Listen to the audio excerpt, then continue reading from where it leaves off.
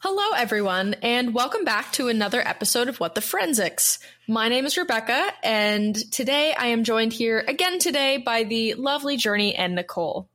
This week, Nicole is going to be telling us all about the case of the Romanov family, and Journey is going to be educating us on the very interesting science of forensic anthropology and how it played a very instrumental role in this case. I also would like to note before we start that there is a listener's discretion advised, as we do have descriptions of execution and suicide. So with the intro out of the way, let's get started. Nicole, would you like to tell us about the Romanovs? I would love to. I would also like to preface this with saying Russian is not my native language, so any of the names I try and pronounce may be butchered, but I'm going to try my best. So the Romanovs were a Russian imperial family that came into power in 1613, and they held the Russian throne for over 3 centuries, surprisingly. The dynasty that preceded them was the medieval Rurik dynasty, and after their downfall, there was about a 15-year period of political instability and upheaval that was taking place. And after this period, Mikhail Romanov became the first Romanov Tsar, and he was elected at only 16 years old in 1613. So the family were high-ranking aristocrats, and so Mikhail was the best compromise that these feuding Russian elites could kind of come up with to take over kind of this leadership position. And in addition to their status, the Romanovs also had distant claims to the throne. But once he became Tsar, he took the name Michael, and this was Michael I, and he reigned for about 32 years. His son Alexis, it was a very smooth transition over to him, and he became the next Tsar in 1645. Up until 1797, there was really no pattern of succession to this dynasty, but generally it was passed down from the father to the Tsar's eldest son, and this was a custom kind of transferred over from the previous Rurik dynasty. And if the Tsar had no son, the throne would then be passed down to the closest male relative. Alexis's son Fyodor III succeeded him, but after his death, Fyodor's brother and half-brother, Ivan and Peter, they both wanted the throne, and Peter was ultimately the one that was chosen to be the new Tsar. This really upset Ivan. He staged a revolution or whatever, basically kind of held a tantrum, and then it resulted in a joint ruling of Ivan and Peter. So they ruled together for a little bit, but then in 1696, Peter became the sole ruler, and he created a law of succession that would allow the Tsar to choose his successor, but it didn't really stick. And he became known as Peter the Great because during his reign, he was able to transform Russia, which was like a landlocked state, into one of the largest empires in Europe. And he was also the first Tsar to be named emperor, and he actually was the one that titled himself as emperor of this newfound Russian empire. And so this was in 1721. And although, like I said, he put in place this law of succession, he himself didn't choose a successor. And so throughout kind of the 18th century, the succession of the dynasty remained a bit problematic. There was still some issues with it. Nothing was clear cut. But eventually he was succeeded by his wife, Catherine I, and she was only a Romanov through marriage.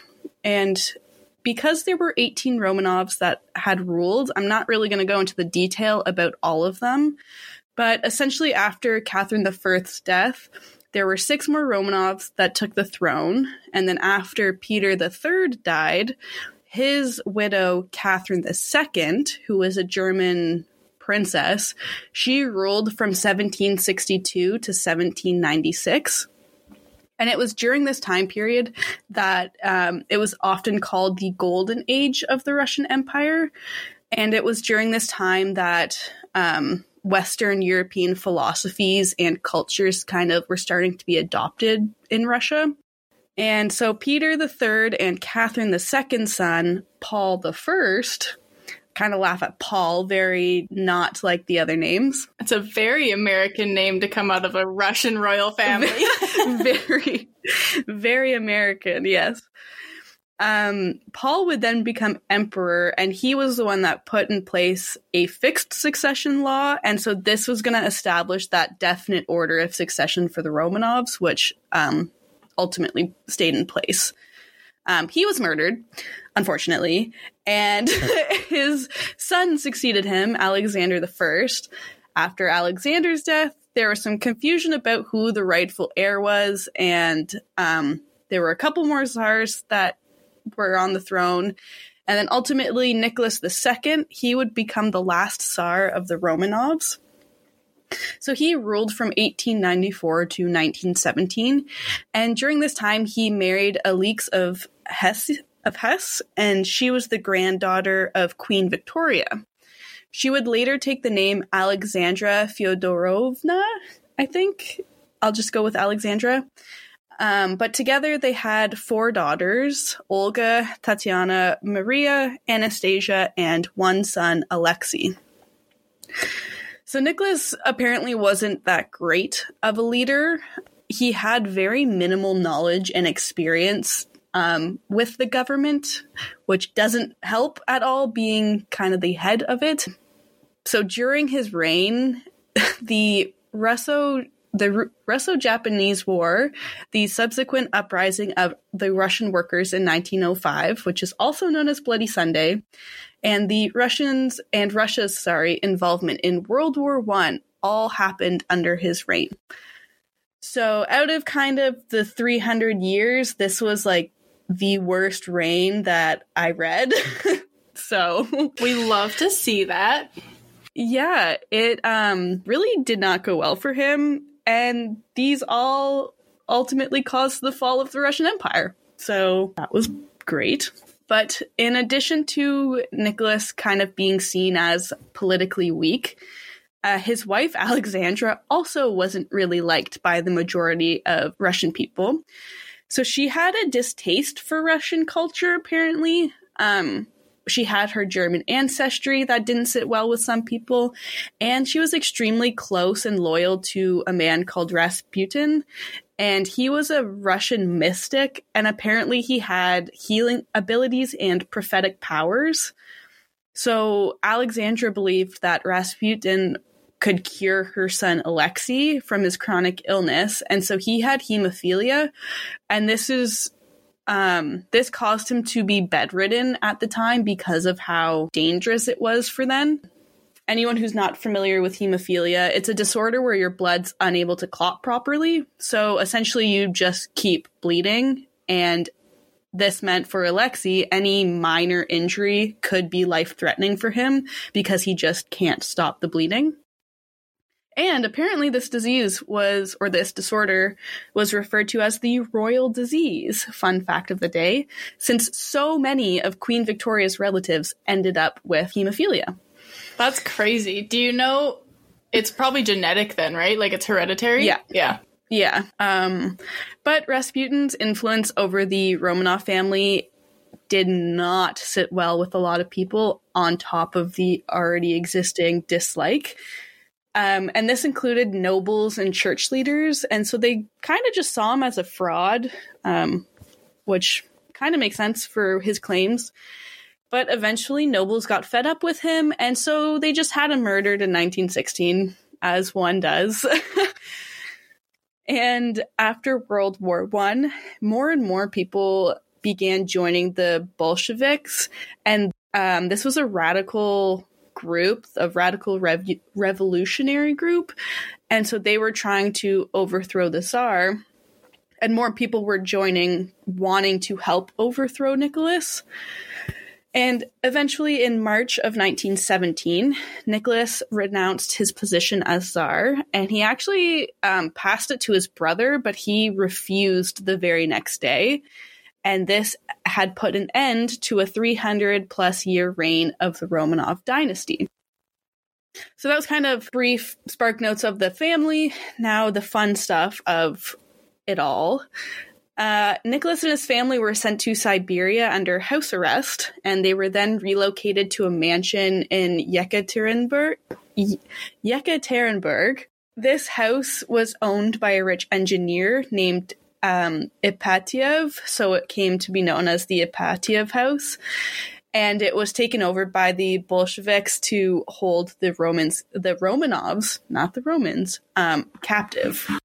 So in June of 1918, a civil war had broken out between the Bolsheviks' Red Army and then the anti-Bolsheviks' White Army. And so as the White Army was advancing on the city that they were being held at, the Red Army feared that they would end up liberating the Romanovs once they got to the city. So their plan was just to execute the family so they could not be released or saved from their kind of imprisonment there. And it is rumored that Vladimir Lenin, he was the head of like the Soviet Russia government at the time, he wanted the rest of the Romanov family alive so he could use them as political pawns, and he just wanted to kill Nicholas. That wasn't what happened, though. I don't know if this was actually what he wanted, just some speculation. But in the early morning hours of July 17th, 1918, the Romanovs, along with 4 attendants, were ordered down into the basement and were told to stand along the back wall. And it was almost as if they were lined up to take a family portrait. But then an execution squad soon appeared through a door, unfortunately. And before opening fire, Lenin apparently said, quote, "The reign of the Romanovs has reached its end, despite the fact that relatives both outside and inside the country are trying to liberate them. The Euro-Soviet of the workers' deputies has decreed they must be shot," end quote. Now, that was originally said in Russian, not English, so there's going to be some slight translation variations, but kind of the gist of it is that. So the firing squad soon opened fire at the 11 members, and Nicholas apparently was shot first and killed first, as he was shot in the face, unfortunately. And it came to light that there were a few problems that arose once they started opening fire, and it went on for about 20 minutes from some of the sources that I read, which seems like a really long time to be shooting. Yeah, that's a really long time to be like open firing into a room. Yeah. So what had happened is that, well, one, because they were in a basement, a stone basement, bullets were just like ricocheting off the walls and stuff like that. But they had also noticed that some of the daughters just weren't dying when they were being shot. So it turns out they had sewn a whole bunch of jewels into their corsets and to their clothing to hide them from the Bolsheviks. And so since diamonds are one of the hardest natural occurring substances, they, along with other jewels, actually acted as a bulletproof vest to this gunfire. And they've actually recreated the study and like did it very similar, like Mythbuster style to it. And there were no penetrating shots to their study as well. So. Oh my gosh. Yeah. That is so cool. Right? Could you imagine though? You're like, with the part of the firing squad, you go downstairs, you're like, yeah, I hate this family, I'm gonna kill them all. And then they're just not dying. And they had this like Rasputin figure who's just like magical. They're like, oh my gosh, maybe they're haunted. Maybe they'll never die.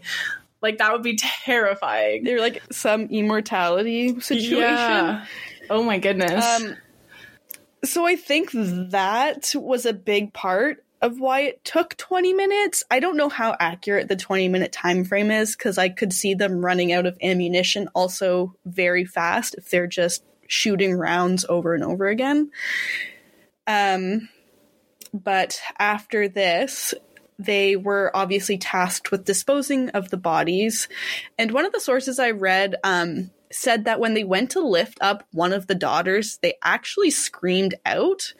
So I don't think they were all dead when they left. I think they said 2 of them weren't fully killed when they were taken, but this had caused them to be beaten and then repeatedly stabbed with bayonets to make sure they were dead.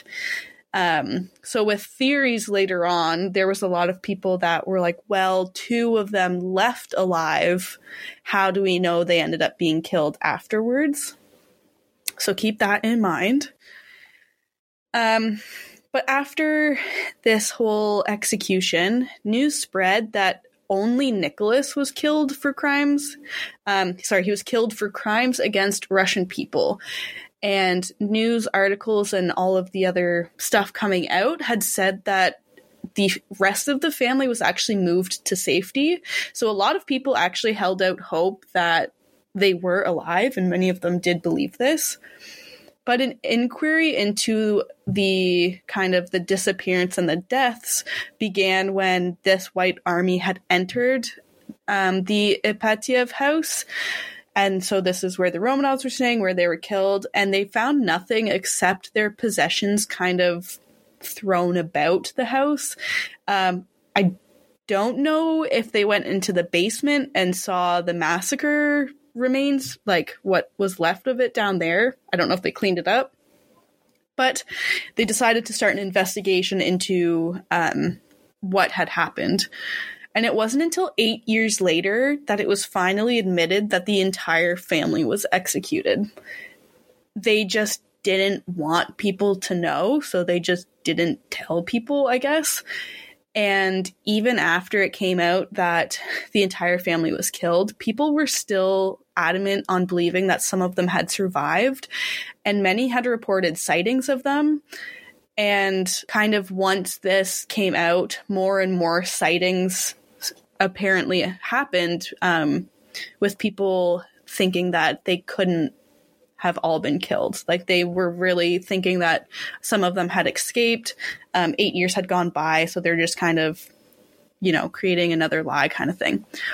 But out of these rumors, there was one that circulated that the youngest daughter, Anastasia, had managed to escape and survive the attack.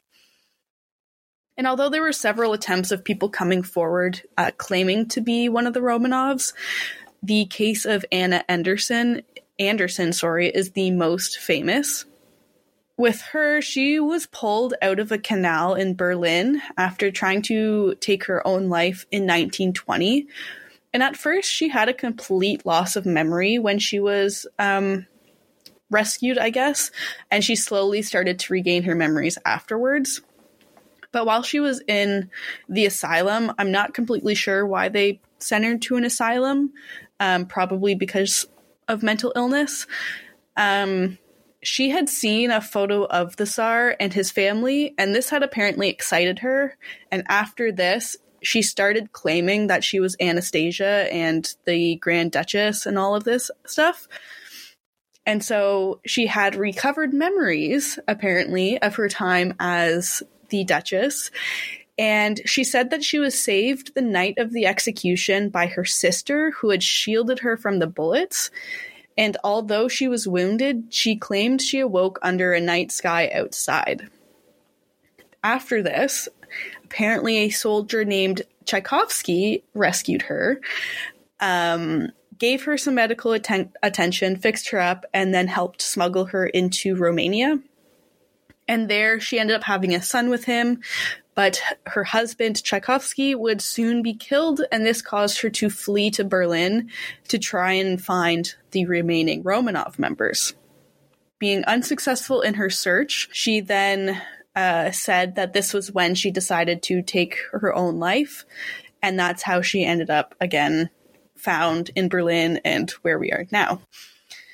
So many people actually believed Anderson because of this ability to recount a very plausible sounding story given the information provided at the time.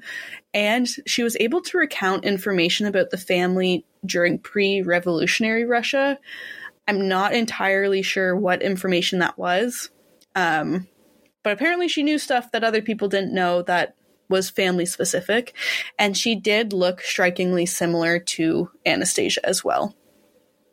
So aside from all the standard physical features that kind of looked like. She had scars consistent with those that looked like scars from bayonet stabbings and bullet wounds. They both had the same stub toe problem, I learned.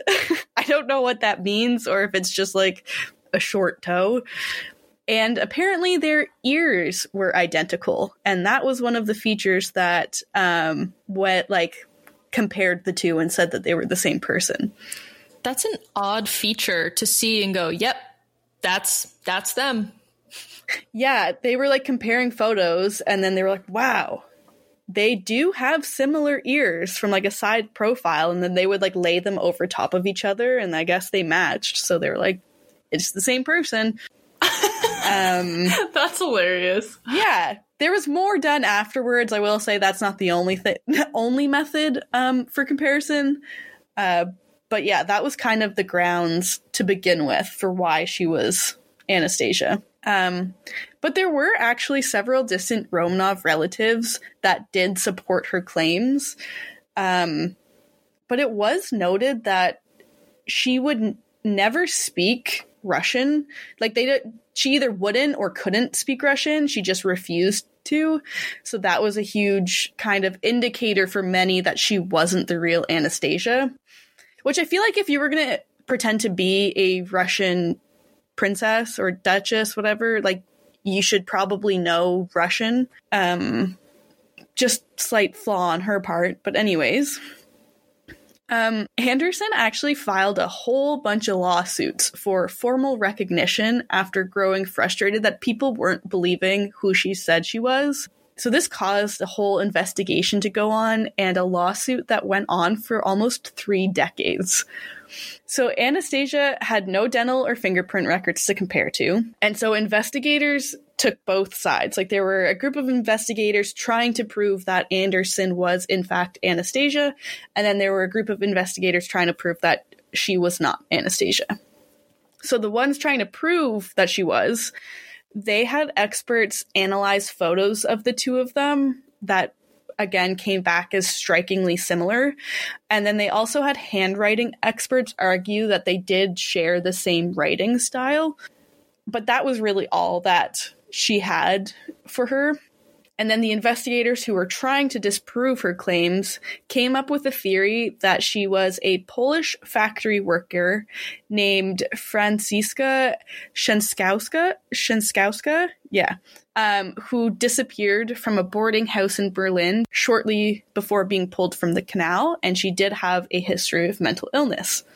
They attributed her scars to an injury she had received from an explosion at a munitions factory that she was working at. And so at the time, there was a lot more evidence disproving her claims than there was proving. But it wasn't until 1970 that a German court ruled that she failed to prove that she was Anastasia, and so the case had come to an end. She ended up moving to America following this, but until the day she died, she adamantly believed she was Anastasia. So I don't know if this was just a case of, like, mental illness and her loss of memory coming back at the same time. Like, she literally did think that she was Anastasia. But yeah, there were still people who believed she was. Others, a lot more, started believing otherwise. But in 1979, bones of the Romanov family were said to have been found in a mass grave by a bunch of amateur historians. But this didn't make news, and it didn't kind of spread until 10 years later in 1989, since they were actually fearful of how the Soviet government would react to these claims. So they kept it on a down low for quite some time until they were literally safe to talk about this or bring it forward. So in 1991, the grave was in Koptike Forest. I don't know, I definitely butchered that one. Was about 20 kilometers outside of the city they were in, of Yekaterinburg. So this that was a very butchered sentence completely. I apologize. I think I tried to Google how to pronounce it, and it came back Yekaterinburg. Yekaterinburg? Okay. Yeah. Yekaterinburg. I don't know if that helps. I mean, I also Googled it, and I even spelled it out for myself and split it up, and I'm still managing to butcher it. That's okay. Even the forest, like Koptike, I think? Koptike? I don't know. Anyways, there was a forest. Sure, we'll go with it. Yeah, forest, 20 kilometers-ish outside of the city. That's all you kind of really need to know. In this shallow grave, they found the remains of 9 people, along with pieces of rope and broken sulfuric acid pots. And so the scientists that examined the bones were able to determine the gender and age of the 9 people, and they found them to be consistent with those of the imperial family, the doctor, and the servants who were also executed that morning. So the 9 bodies showed extensive damage. There was evidence of burning, as well as gunshot wounds. And other forensic techniques were used to help identify the bodies, which was a lot of like facial reconstruction and photo overlay, but the anthro side of it was the more science-grounded techniques used. But there was a lot of controversy about the initial findings, since only 9 of the 11 bodies were found. And it was concluded that Alexei and one of the daughters were missing. So there was a lot of back and forth between whether they believed that the missing daughter was Marie or Anastasia. But the general kind of consensus was that Anastasia was the one that was missing, and she was not in this mass grave. So in 1992, a year later, DNA testing was conducted, which confirmed that the 5 bodies of the 9, a mother, father, and 3 daughters, were all part of the same family, and they were able to confirm through DNA that the mother was Alexandra. And these findings were also confirmed by 2 other labs, so it is pretty backed up in science. And then additional tests were run to kind of find out the male's DNA. And so they compared Nicholas's DNA to his deceased brother, Grand Duke George, his DNA, and his body was exhumed for a sample, actually. And the results did show that they were from the same family, so this did confirm that the father in the mass grave was Nicholas. But in 2007, a second set of remains were found not too far from the original site. I think it was a bit to the east of the original site. And these remains were in far worse condition than the first set of remains. So basically the first 9 that were found were full intact remains that could be analyzed. The ones in 2007, only kind of around 10%, less than 10% of a full skeleton was scattered throughout this grave. And the skeleton was also, or the pieces of skeletons were also found with pottery shards and a few bullets and ash. So the pottery fragments did match the ones that were found in the 1991 grave. So it was enough at least that piece of evidence suggested that these 2 grave sites were related, since they fit like a puzzle piece basically together, these pottery shards. And the ash does corroborate with the burning seen on the bone of the first grave as well. And there were 3 bullets that were obtained from this second site, and they were able to determine through pattern analysis that they did belong to the same time period, like a gun from that same time period, but they weren't able to say that this gun was the same gun that was used on the first set of remains and the same gun that was used for the second set of remains. So it couldn't be linked in that regard. But additional testing of the remains happened, and they were able to determine that there was 1 male and 1 female present. So the male DNA sample was compared to the DNA of Nicholas and Alexandra, and it did indeed confirm that the male was Alexei in the second grave.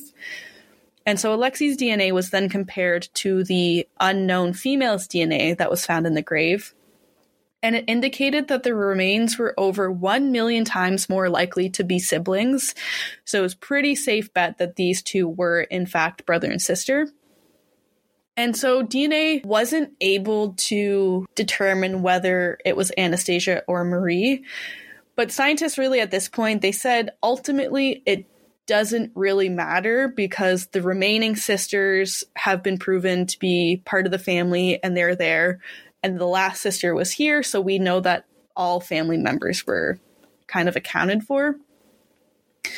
But after the initial DNA conclusions of the first 1991 grave, relatives of the doctor who was also killed alongside the Romanovs, they had asked the scientist who ran the DNA tests to compare Anderson's DNA with the Romanov DNA, because they did believe, like, so her grandmother was the doctor, I believe, or grandfather.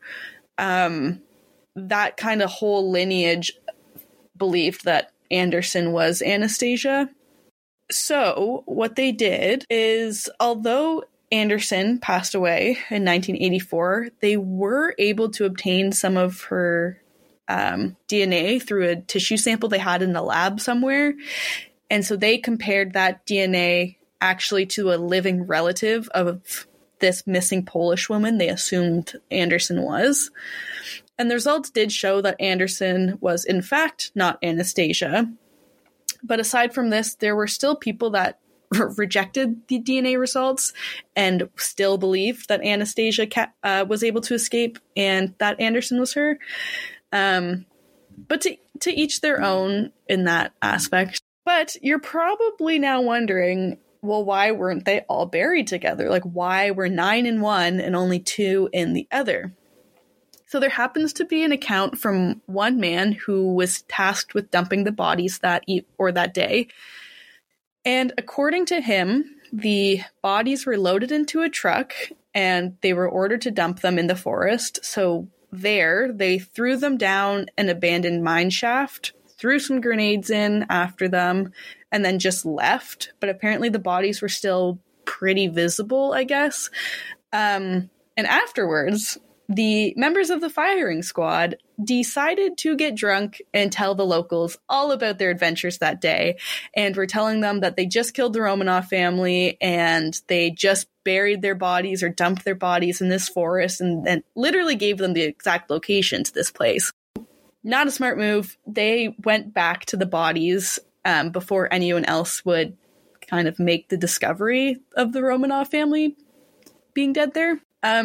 So they had loaded the bodies back into the truck once again, and I guess the weather at the time wasn't the best, so the ground beneath them was super muddy, and the weight of the bodies in the back of the truck got the truck stuck, so they were unable to move. So they planned on burning 2 of the bodies, which didn't really work, so then they tried dismembering them, hoping that the bodies would then burn faster. Again, this didn't work, so they were stuck with like 2 half-burned remains and then 9 bodies still in the truck. And I'm not entirely sure why they tried killing or getting rid of 2 first and then the 9. Like, I feel like if they were trying to get rid of them all, just try and burn all of them at once. I don't know if that's just my take on disposing of bodies. But yeah, I feel like they were just kind of like, okay, we should try and cremate these bodies, but let's try it with the smaller ones first. Okay. And then they tried and they were like, yeah, that doesn't work. And then they're like, okay, now what do we do? Okay, yeah, that would make the most sense because that's my assumption. Yeah. So these would have been Alexei and the other sister in that second grave found in 2007. But yeah, like you said, like afterwards they were like, well, what do we do now? They had 9 bodies. So they decided to pour acid all over them. I'm not really sure how the acid got in their possession. Not going to question it. It's Russia. But they had enough acid to pour over these bodies in an attempt to disfigure them. They covered them up with some planks, apparently, and then filled the pit in with the remaining dirt. And although the events can't 100% be confirmed, it's just kind of this guy's account of what happened, the evidence found at least in the bone can confirm the extent of burning, of the dismemberment, and of the acid being poured over the bodies. They ran samples and did find sulfuric acid within the bone, and they saw a lot of hack marks and sharp force trauma to the bone. So that kind of ended the whole mystery of, is Anastasia alive? Is whoever, did they escape? There are a couple really good documentaries on YouTube too that I recommend. I watched one for this. It was really interesting because they even have like firsthand documentation about some of the stuff that happened. And I guess all of the locals went on a huge, like, they were trying to solve the case because they wanted more information. So they all went gathering information as well. But that is the story of the Romanovs and how they were executed, unfortunately. There's another documentary on Netflix called The Last Tsars, and it is so good. Oh my goodness. We watched it in like one day, and I think I'm going to rewatch it because it was just phenomenal. Is it solely about the Romanov family or kind of like the history of Russian Tsars? No, just the Romanov family. Okay, so yeah. It's kind of like the Waco documentary where it has like people playing the family, and then it'll have like experts come in and like talk about what actually happened. So yeah, cool. Definitely watch it. Okay, I'll add it. I couldn't remember the name of it to tell you before doing all this research, so sorry. That's okay. I guess it's fine. Found some other sources, thankfully. Well, Nicole, thank you so much for telling us about the history of that case. Journey, I know that you were kind of familiar about it, but I didn't know anything about this family. I had heard the name Anastasia, and I have heard about the Romanovs, but I didn't know a single thing about this case. So to hear that it's such a historical case, but it still has very like modern relevant information and investigation is so cool. And I really appreciate you telling us all about the entire history of it, because it is literally like multiple 100 years long. Yeah.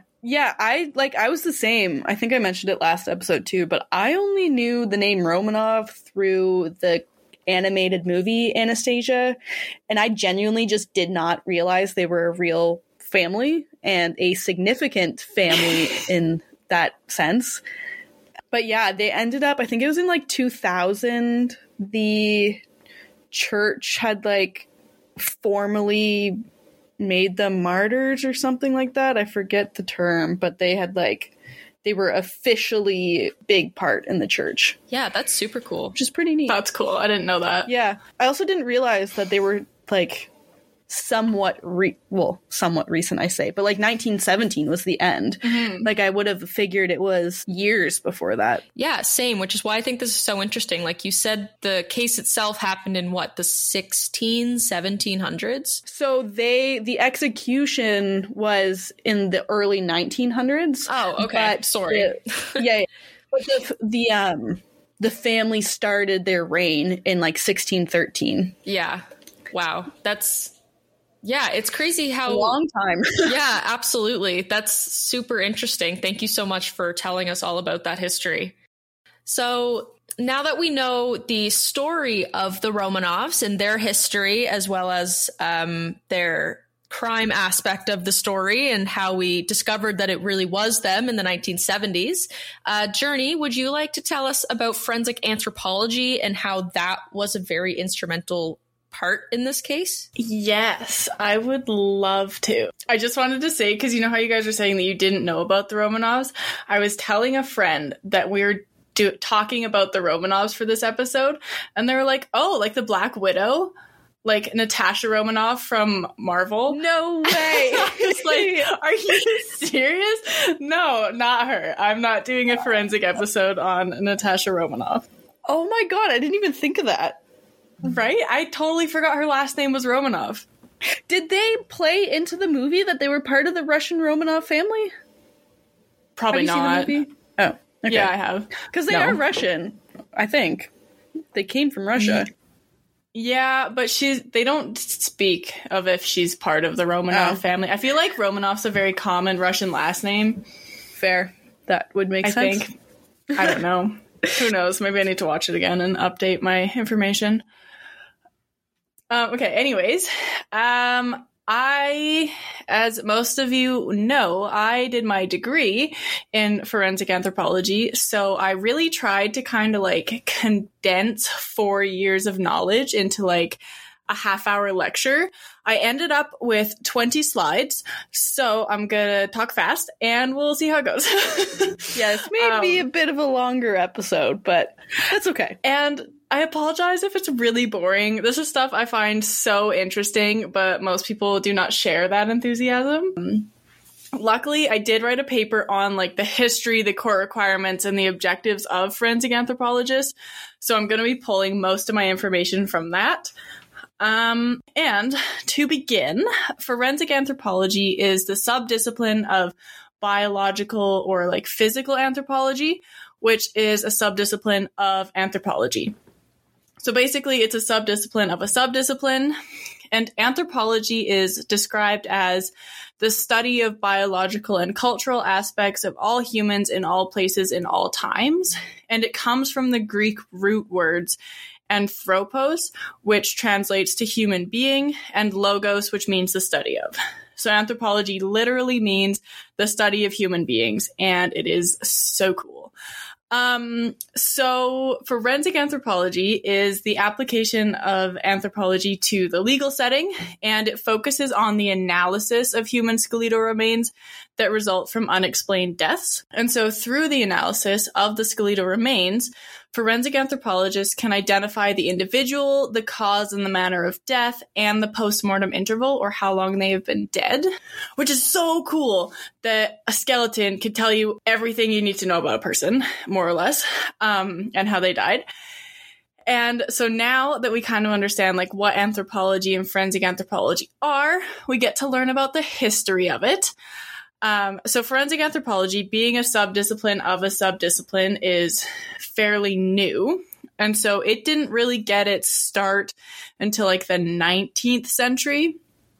And in the very, very beginning, many forensic anthropologists were anatomists and physicians who were just applying their knowledge of the human skeletal system to a forensic setting as best they could. They didn't have all the procedures and the knowledge that we have today.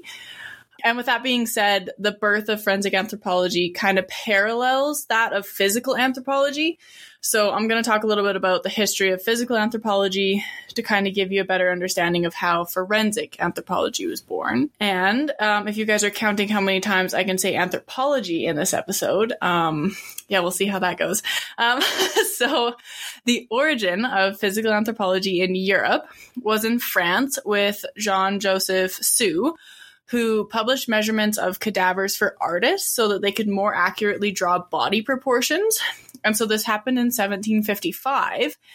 And his work inspired research into stature calculations. And then it was kind of added on to by Matthew Orfila. And so together their calculations were used to evaluate stature from incomplete remains. And I think it's really interesting that this whole kind of discipline started by someone who was helping an artist learn how to draw a body properly. Yeah, and that kind of like jump started. I was just going to mention that. I had no idea that like physical anthropology started because an artist wanted to draw people better. Yeah, right? I was so excited when I learned that because it's so random. But yeah, so the next important player from Europe, you guys will know him. His name is Paul Broca. And so his name is familiar because he's famous for his research in the frontal region of the brain that's now called Broca's area and is in charge of our speech. That's so cool. How? Okay. Sorry, continue. Right? I'm sure you'll answer my questions, but I didn't realize Broca was part of Anthro. Yeah, I didn't either. And so he actually founded the world's first official organization of physical anthropology in Paris in 1859. What? That's so cool. Yeah, I don't remember why he was interested in physical anthropology. But he also invented the osteometric board and the goniometer. And so the osteometric board is used for measuring long bones, like your humerus and your femur, and it's actually still used today. I know that we used one in Michelle's class a while ago in our forensic anthropology section. Yep. And then a goniometer measures the angles of the face, which can be used to estimate ancestry. And I'm pretty sure there's a version that we use of it today, but I'm not sure what it's called. Could I have a kind of on-topic, off-topic speculation? Yes. Could Broca have been involved with anthropology due to phrenology at the time. Like, because remember, phrenology's like shape of the brain and head, basically. If he like tried to gain a better understanding of the skull and body, yeah, that makes sense, to tell him more of the mind. Yeah, I was actually wondering the same thing, because I know that Broca was, I mean, if I remember correctly, was big into phrenology. And it would make sense that phrenology is like somehow related to anthropology, because it is the measurement of like structures in the body. Yeah. Okay, that makes sense. Okay. Okay, yeah, thank you for answering that. Because, yeah, no, that definitely makes sense as to why he would be interested in physical anthropology and how the skeleton in the body works. If he's, yeah, okay, cool. I didn't know that. So then the next person is Carl Pearson. And so he presented information that was found through the comparison of 50 male and 50 female long bones. He presented this information as a regression equation in 1899. And so the actual comparison was done by another scientist. I cannot pronounce their name. However, Pearson analyzed the information and kind of presented it in a regression equation, like I said, which is a statistically developed formula that's used to demonstrate the relationship between two variables. So it kind of was like, okay, the male long bones are this long. That means they are this tall. Kind of that was what he kind of worked on, and the difference between how the length of a male long bone differs from the length of a female long bone and how that will differ in their stature estimation. So, very cool. And then the first kind of like forensic anthropology was used in Germany and Austria in paternity cases.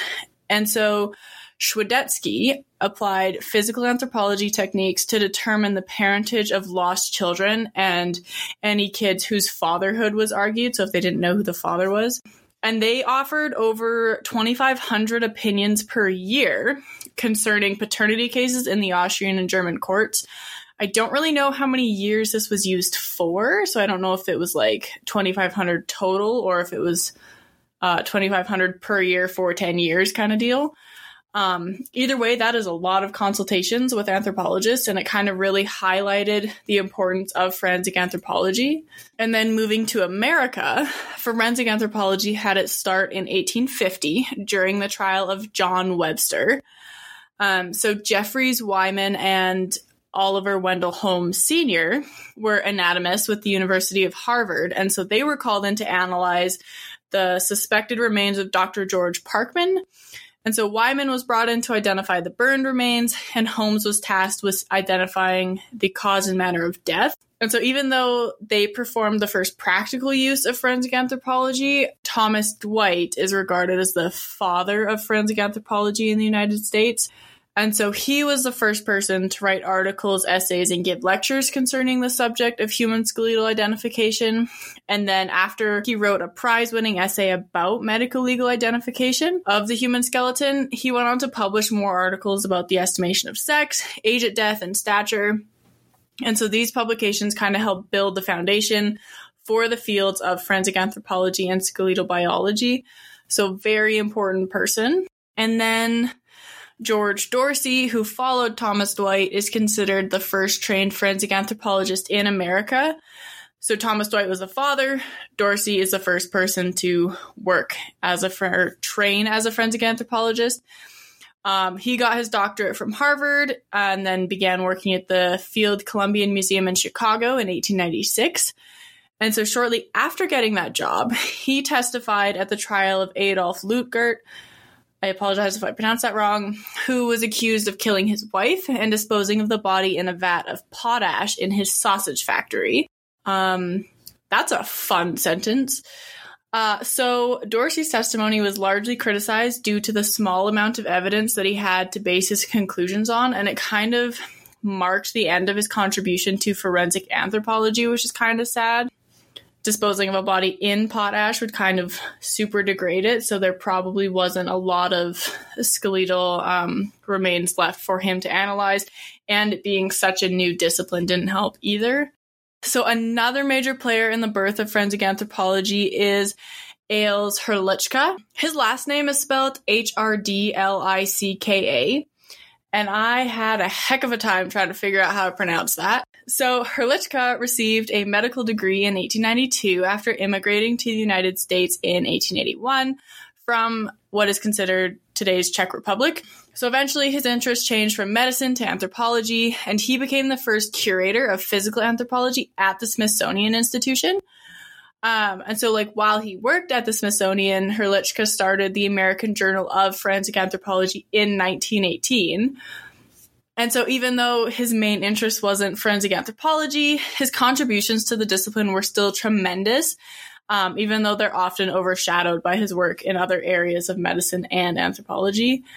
So his research was mostly on medical legal issues. He reported on autopsies, analyzed skeletal cases, and provided testimonies on many forensic issues. He was also the first anthropologist to consult for the FBI on cases involving skeletal remains, which is super cool. And so this relationship with the FBI is still maintained to this day, and forensic anthropologists are still called to consult on cases, and it's kind of where we get the TV show Bones. And so the wars following 1939 were responsible for generating the need to identify recovered human remains, and it resulted in the development of new research and techniques in forensic anthropology. And so these developments include, but are not limited to, the opening of the Central Identification Laboratory, or CILHI, in Hawaii in the early 1940s, and the Skeletal Identification Facility, which opened in Japan in the early 1950s. So the Central Identification Laboratory is now the Defense POW/MIA Accounting Agency, or DPAA. And so it still focuses on the identification and repatriation of soldiers. This facility is so fascinating to me, and I've always wanted to work for it. I think it would just be such a great opportunity to go, and the remains are brought to you. You have to figure out who they are, and then you get to return those soldiers to their family, which is just such an honor to be able to give someone back to someone. It should be so cool. That is such an interesting, but also, like, obviously sad, but very rewarding job to be able to give families closure that they might not have known they'd ever get from that situation. Exactly. Yeah, and it's still going. Like, it opened in the early 1940s, and it's still operating today. Like, that's a long time to be repatriating soldiers. Like, I can't even imagine. And so then in 1972, the physical anthropology section of the American Academy of Forensic Sciences met for the first time. And then in 1977, the American Board of Forensic Anthropology was created to kind of establish standards for people who practice forensic anthropology in the United States and Canada. If you want to be like a good and recognized forensic anthropologist, you want to receive certification from the American Board of Forensic Anthropology. It has such rigorous educational and experiential requirements. So it's a really good way for you to like qualify as an expert in the field. And as of 2017, only 119 forensic anthropologists are ABFA certified, which felt like a small number. But there's not really a lot of like requirement for forensic anthropologists right now. And so is that's just in the States too, right? I think, or is it like I think it's like North America. North America? Yeah, it seems kind of low. I would have thought there'd be more. Yeah.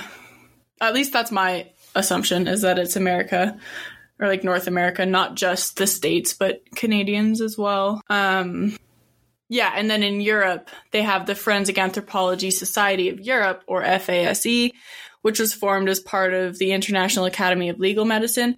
And so this is where you would go to be certified as a forensic anthropologist in Europe. And so it has 2 levels of certification. And so the first level is kind of like you got a master's or a doctoral degree, you have 5 years experience, and then you have worked on at least 20 cases. And then the second level kind of requires only a master's degree, some training and casework experience. But you have to complete an exam to be FASE certified. Okay, so now that I've thoroughly bored you on the history of forensic anthropology, I am going to talk about the objectives of a forensic anthropologist. So they're specifically tasked with cases of human deaths where the remains are so decomposed that other forensic specialists aren't able to get any information from them. So there are 5 main objectives that a forensic anthropologist is kind of charged with or tasked with. And so their first task is to determine ancestry, sex, age, and living height of the skeleton when the body is too badly decomposed to gain this information from a visual examination or an autopsy. So they use anthroposcopic, osteometric, chemical, and histologic methods of gathering this data. And so the anthroposcopic methods involve the visual examination of the skeleton to identify individual characteristics. The osteometric methods are the actual physical measurement of the bone using the calipers or the osteometric boards, and then entering those measurements into a formula to kind of tell you what you need to know. And then chemical methods include analyzing the chemical makeup of skeletal structures and associated matter. And so this can actually include the soil surrounding where the remains were found and isotopic analysis to reconstruct diet and where the individual grew up. And then histology is the study of the microstructures of bones and teeth. So what you can learn from studying the physical components of the bone and teeth. And so chemical and histological methods often require special and expensive instruments that are not available to most forensic anthropologists. So forensic anthropologists commonly utilize the anthroposcopic and osteometric methods to obtain data from the skeleton. And so the information that they get from these methods is then used to make a biological profile. And so a biological profile is made up of the estimations of sex, age, ancestry, and stature, and it will be used to either exclude or positively identify an individual. I talk a bit more about this later on.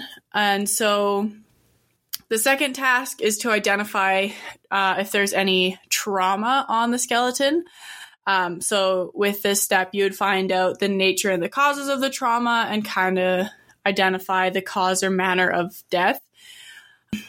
And then thirdly, they're tasked with determining the postmortem interval. So forensic anthropologists are given this job specifically because they have studied in detail the processes of decomposition so they can better estimate how long this person has been dead for. And then their fourth job is usually the first thing they do in a case, which is locating and recovering the remains by applying archaeological methods. And so, an anthropologist would be trained in the proper archaeological methods needed to correctly exhume remains. It is a very exhausting process to carefully remove remains. I did a forensic archaeology field school. And even though our remains, they were just pigs, they were stolen by coyotes, everyone else had to really tediously, with a paintbrush, kind of scrape away the dirt.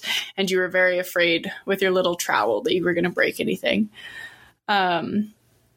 And then lastly, they can identify any unique markers on the skeletal remains that will aid in obtaining positive identification.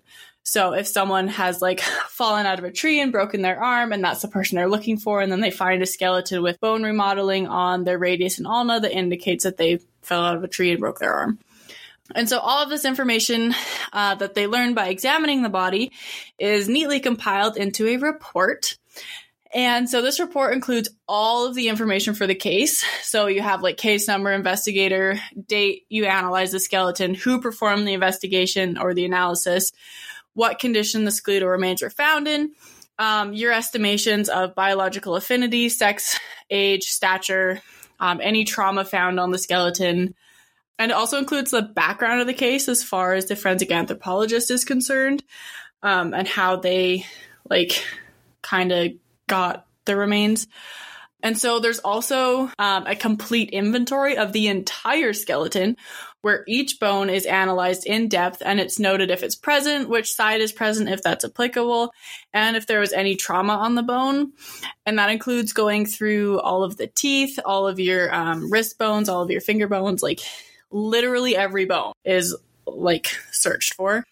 And so then any trauma present on the bone is described in detail, and then the report goes into detail for how the forensic anthropologist estimated the biological affinity, sex, age, and stature using both morphological and metric evaluations, and kind of why they feel that this skeleton is exhibiting these things. And then it finishes off with photos of the entire skeleton laid out in anatomical order, close-ups of all the trauma highlighted earlier in the report, and just photos of everything. And so kind of to put a report like this into perspective, for my skeletal analysis class, our first report, which only included like the summary of the case, complete skeletal inventory, and the estimation of biological affinity and any corresponding photos, was 81 pages long. And so you can kind of imagine how long a detailed forensic report would be if our dinky little university report was 81 pages long. Your like beginning class anthropology sort of report was longer than my completed thesis. That most of it was photos, I will admit. Not all of that was text. But still, isn't that incredible? Yeah, like but still, like that's wow. Yeah. Props to you. That's crazy. I couldn't imagine being the person that would have to like read through that though. Like for any trial and case. Like that's a lot of paperwork. A lot of information. And that was like a third of the information that we needed to have. Like we didn't have the estimation of sex or age or it was biological affinity or stature. So we just had our oh my gosh. I can include a PDF of one of the reports that I made for school in our sources. If any of you want to like have a look at it, it's really cool. And that's one of my absolute favorite memories of my degree was like working in the bone lab until 10 p.m. on these reports with my classmates. It was so much fun. Anyway, I digress. So, forensic anthropologists are called to work on many different kinds of cases, such as identifying victims of mass disasters, identifying victims of human rights abuses, and identifying people who were not part of a crime, but were of historical significance. Kind of like this case, even though they were part of a crime. And so there are many organizations that focus on the identification of victims of human rights abuses and civil unrest all over the world. It would be my dream to get in with one of those organizations and work with them. But a very important person in this type of investigation is Clyde Snow. And so he has worked on many cases of human rights abuses and has done a considerable amount to like expose the circumstances surrounding the deaths of victims of political violence. And so he has organized and educated local authorities on the ways to investigate said atrocities. And so he's most well known for his work in Argentina. And so he found and exhumed many mass graves in Argentina and spent 5 years training the forensic anthropology team. And then due to his work in Argentina, at least 5 officers were convicted of their crimes during the Dirty War in the 1970s. And I think it's really cool that he like goes to this place and educates the locals there on how to investigate these things. He's kind of sharing what he knows, which I think is cool. Okay, so now that you know a little bit about what is expected of a forensic anthropologist, I'm going to cover some of the education requirements to become a forensic anthropologist. So you need a bachelor's degree in either anthropology or biology. There's not really, and there never has been, a high demand for forensic anthropologists. So it suggested that they obtain schooling in a broader biological field to kind of increase their chances of finding a job after university. That is a fact that I wish that I had learned before my last year of university, but it is what it is. And so then a master's degree is also required, and you want your focus to be on physical anthropology. And this can be either a Master of Science or a Master of Arts. But it's important that you choose a master's program that allows you to complete casework while you're studying. So you're building up that experience while going to school. And if you want to be eligible for certification, you need to complete a doctoral degree as well. And so these degrees are very competitive and require the completion of several years of coursework and an extensive dissertation. So yeah, not a lot of people go on to complete that, which is probably why there's such a small number of ABFA certified individuals. But yeah, a forensic anthropologist needs to like continually be updating their education because science is an ever-changing field. And so some requirements that aren't really education specific are the ability to like critically think, to use sound logic, have heightened analytical skills, and possess the ability to be objective. And a forensic anthropologist must realize that their role is to only relay what the body and the science are saying.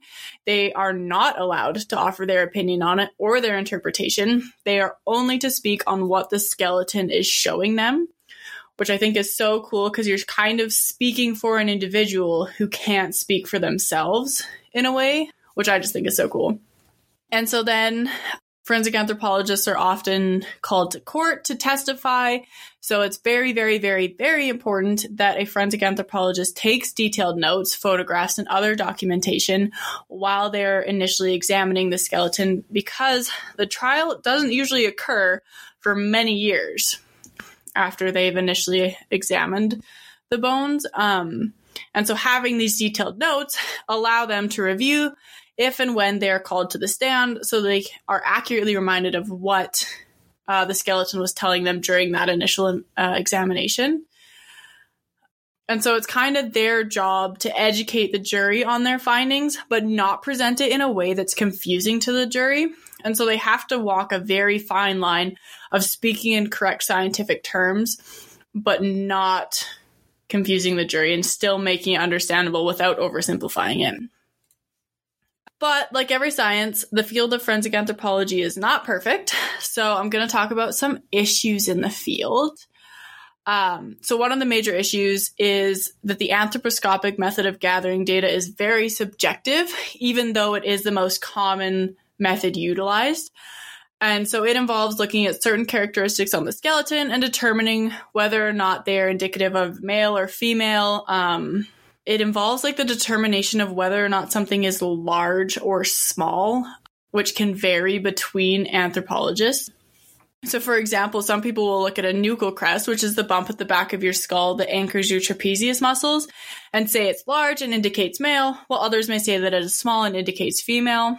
And so to kind of address this issue, there are comparison charts of the most variable features between the sexes, ages, and ancestries that forensic anthropologists can use. But it's still not exact because you still would compare and be like, okay, is this a 1, 2, 3, 4, or 5? And so again, different anthropologists may assign it a different number. But yeah, so another fix is to use metric methods, which involve the actual measurements of features. But that is an issue in itself because you often need to know what the sex of the skeleton is before you can enter your measurement into a formula. So it's kind of like a chicken and the egg situation, like which one do you do first? Anyway, kind of difficult. And the next major issue is that not every formula can be applied to every ancestry. And so this issue has been addressed by having many researchers travel around the world to develop discriminant functions that apply to different ancestries. And this is really important because using like a Caucasian formula on an indigenous skeleton will result in an inaccurate biological profile. So you want to know which formula will give you the right information. And then the third issue with forensic anthropology is the term ancestry. And so previously, anthropologists have used the term race, but they changed it to ancestry as there's no such thing as human races, as humans by definition are a race. And so that being said, more and more people are traveling and creating mixed ancestries. And so it's predicted that humans are going to be so commingled that forensic anthropologists are not able to differentiate between ancestries or biological affinities. And another issue with that is that the individual might not identify with the ancestry that their skeleton exhibits, which creates another problem for positive identifications. And then the fourth issue, and kind of the last one I'll mention today, is the estimation of biological sex. So in this day and age, there's an increasing prevalence of transgender and non-binary individuals. And so this is creating a difficulty for forensic anthropologists because the skeleton might be indicating male while the individual, while they were alive, identified as female. And so if the forensic anthropologist says they have a male skeleton, the missing individual might be overlooked because they didn't identify as male, so they wouldn't be looking for a male skeleton. And so this is a relatively new difficulty. So we're not totally sure how to address it. Although more research into the effects of puberty blockers and hormones on the skeleton would be hugely beneficial. And if I was to do my master's, I wanted to make this the focus of my research because it's very fascinating and relevant to today's society. But yeah, now I am going to move on and talk about how forensic anthropology is relevant to the Romanov family. Nicole covered basically everything and a little bit more of what I have. So that's fun. I didn't know about the 2007 grave, so I don't have that part in my notes, which is kind of cool. But yeah, so a mass grave less than a meter deep was found roughly 20 miles outside of Yekaterinburg in 1991. Or I guess it was found before then, but that's when it was announced, according to this source. The skeletal remains of 9 individuals were found, and most of the remains were very badly damaged. They all showed evidence of violence or mistreatment at or around time of death. This includes bullet wounds, bayonet marks, and the destruction of facial bones to make identification difficult. And so the bodies in this grave were suspected to be the Royal Russian Romanov family. And yeah, like Nicole said, their bodies were initially dropped into a mine shaft, and then grenades were detonated on top of them. My source just said that there was a lot of witnesses present when they were put into the mine shaft. It didn't tell me that the officers who did that got drunk and blabbed around town, so I thought that was kind of interesting, that they're just bad secret keepers. But yeah, so the bodies were then moved to a more secret location. And then 2 bodies were not included or were cremated, and then the rest of the 9 bodies were put into this pit with sulfuric acid poured over their faces. Like Nicole said, Russian experts performed facial reconstruction, like odontology examinations, age estimation, and sex estimations to identify the skeletons. Some of the bodies actually had gold, platinum, and porcelain dental work, which was the first indicator that these were the bodies of aristocrats. Which is kind of cool. And so they weren't solely identified by forensic anthropology. DNA played a huge role, like Nicole said. So they amplified the X and Y chromosomes to indicate that there were 4 male and 5 female bodies in the grave. Further DNA analysis said that 5 of the skeletons were related, with 2 parents and 3 children. The other adults were not part of the family and were suspected to be the servants. The fact that they were missing children really supported the idea that 2 of the bodies were burned, buried separately, or survived. And so the mitochondrial DNA of Prince Philip, who is a direct maternal descendant of Alexandra, was compared to that of the children and the female skeleton that was thought to be her, and they all had the same mitochondrial DNA, supporting the fact that this was the Romanovs. The mitochondrial DNA of the Tsar, or Nicholas, was compared to 2 maternal relatives. This was a little bit more difficult because there was a heteroplasmy in his DNA that was the only difference in the mitochondrial DNA. And they didn't have access to his mother or his grandmother's DNA to see if that heteroplasmy was present in their DNA. And so a heteroplasmy is just the presence of more than one mitochondrial DNA type in an individual.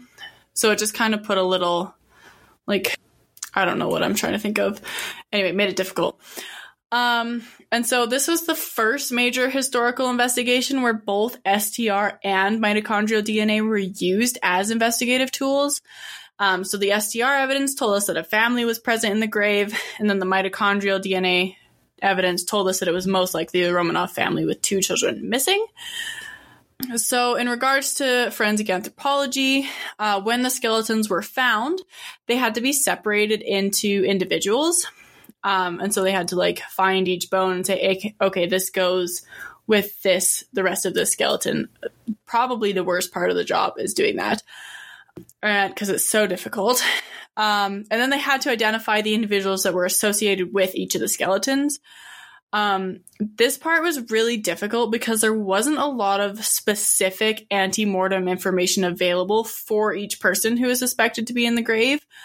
So they just used like more general information of age, gender, ancestry, and stature, and then compared the skulls to photographs to identify them. This is tricky. Nicole covered everything. So 2 of the skeletons were identified as middle-aged females, Tsarina and her maid. 4 were identified as mature men, and the remaining 3 were identified as 3 young women. And so all of the skeletons shared European ancestry, and there was no skeleton matching that of a young man, which supports the theory that Alexei was either buried elsewhere or burned. And they're missing the 4th young female skeleton. And so the male skeletons are hypothesized to be Miklas, Dr. Botkin, the cook Trupp, and the valet Karitonov. And then the adult females are Alexandra and her maid Demidova. I really like her name. I don't know if that's her name or just how she was referred to. But yeah, some researchers were able to identify the young female skeletons as Olga, Tatiana, and Maria in this source, which kind of lets us infer that the missing female skeleton was Anastasia. This was supported by the fact that the annular epiphyses of the vertebrae were fused to the bodies, which indicated that all of the skeletons were over the age of 17, which eliminates Anastasia and Alexei, who were the youngest children. This information, they didn't use objective comparison methods to get this information, so we kind of need to take it with a grain of salt. It doesn't really definitively prove anything. But yeah, the source I was using was 18 pages long of facial comparison and superimposition over photos. So I'm just going to talk about the conclusion so that we're not here for literal hours. And so the basics were that the Tsar, his wife, their servants, their daughters, Olga and Tatiana were for sure in the grave, and the missing daughter being either Maria or Anastasia, and Alexei were buried elsewhere. Genetic studies confirmed these osteological identifications of this being the Romanov family, but it was not able to identify which of the daughters were present. And this specific study involved the comparison of the skulls to photographs of the Romanov family members suspected to be present in this grave. The comparisons were fairly accurate with the skeletons that were identified via other methods. But for the skeletons who were not able to be identified specifically, the photo comparisons were still apparently fairly consistent, but not able to definitively prove an identity. It's not a sound way to identify an individual. Usually nowadays we would depend on something else rather than superimposing a photo over a severely damaged skull. But yeah, in conclusion, forensic anthropology is a very fascinating field that has many beneficial characteristics and a very detailed history, as you guys all now know. But it does have some problems that need to be addressed so that it can stay accurate and useful in forensics. And unfortunately, there are not many cases where forensic anthropologists are required, and so there are not that many jobs available, and therefore it is a highly competitive field. So if you wish to succeed, you need to have expertise in other additional fields to kind of help you stand out. My professor advised me to do X-ray technician or pick something else outside of anthropology to focus on to kind of weasel my way in. But this concludes my information on the discipline of forensic anthropology, and I'll end this the same way I ended my essay. Thank you for coming to my TED Talk. I can't believe I ended an essay like that in my 4th year university. But yeah, I hope this made sense. And if anyone has any questions, please don't hesitate to reach out. I am obviously very passionate about this discipline, and I would love to talk for hours about it. Well, Journey, thank you so much. I would like to start by saying that was the most interesting TED Talk that I've ever heard. Well, thank you. Yeah, I only ever took one class in university about anthropology, or I guess I took 2, but the specific to physical or forensic anthropology was the intro to forensic anthro. And I have been so interested in it ever since. I think your degree is so cool because we can learn so much about the skeleton, and that's not something that we would necessarily think can tell you a lot. Yeah. Because everyone's like, oh, well, we're all the same on the inside. But we're not. But we're but we're not. It's so cool. I would love to hear you talk for hours about this because it's something that I just think is super interesting. And I'm sure our listeners will think is also super interesting to learn about. I hope so. I hope I didn't bore them. I know it got a little dry in there because it was just a lot of information, but it is so cool. And I didn't even cover half of what's the most interesting about this degree. Well, thank you so much to both of you, Journey and Nicole. Nicole, for you telling us all about the really interesting and very long history of the Romanov family. And Journey, for telling us all about forensic anthropology and the history and how to get into the field and also how it was relevant to the case.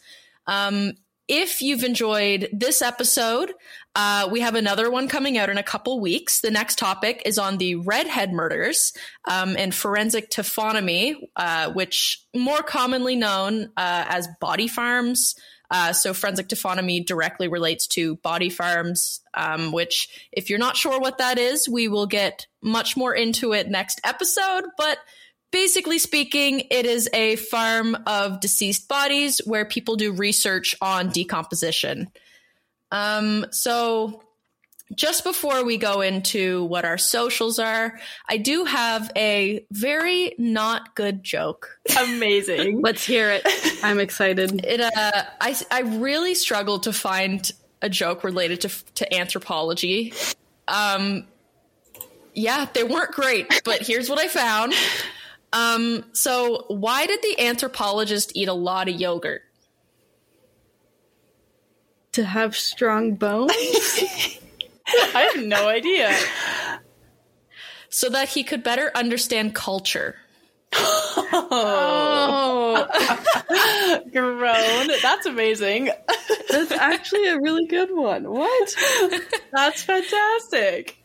All right. Well, I'm good. I'm glad you guys enjoyed it. It was a bit of a struggle to find. So Nicole, would you care to tell our lovely listeners where they can find us on social media? Of course. You can find us on Instagram, YouTube, and Facebook at What the Forensics. Our Twitter is at WTForensicsPC. Our website is whattheforensics.ca. You can find all of our source information, some photos, some merchandise that is going to be up there. And then our email is whattheforensics@gmail.com. If you have any comments, questions, concerns, there's also an input form of some sort on our website if you ever want to get a hold of us that way. Perfect. Thank you so much, Nicole. And thank you both again for sharing all of this super interesting information with us today. So with that being said, this has been another episode of What the Forensics. We really hope you enjoyed this episode, and we'll see you next time. Bye. Just a reminder to everyone that we are not professionals in the forensic science field. We are just students who are learning and want to share what we are learning with our listeners. We're trying to give you the most accurate information, but we are human and we can make mistakes. Thank you so much for listening, and we hope to see you next week.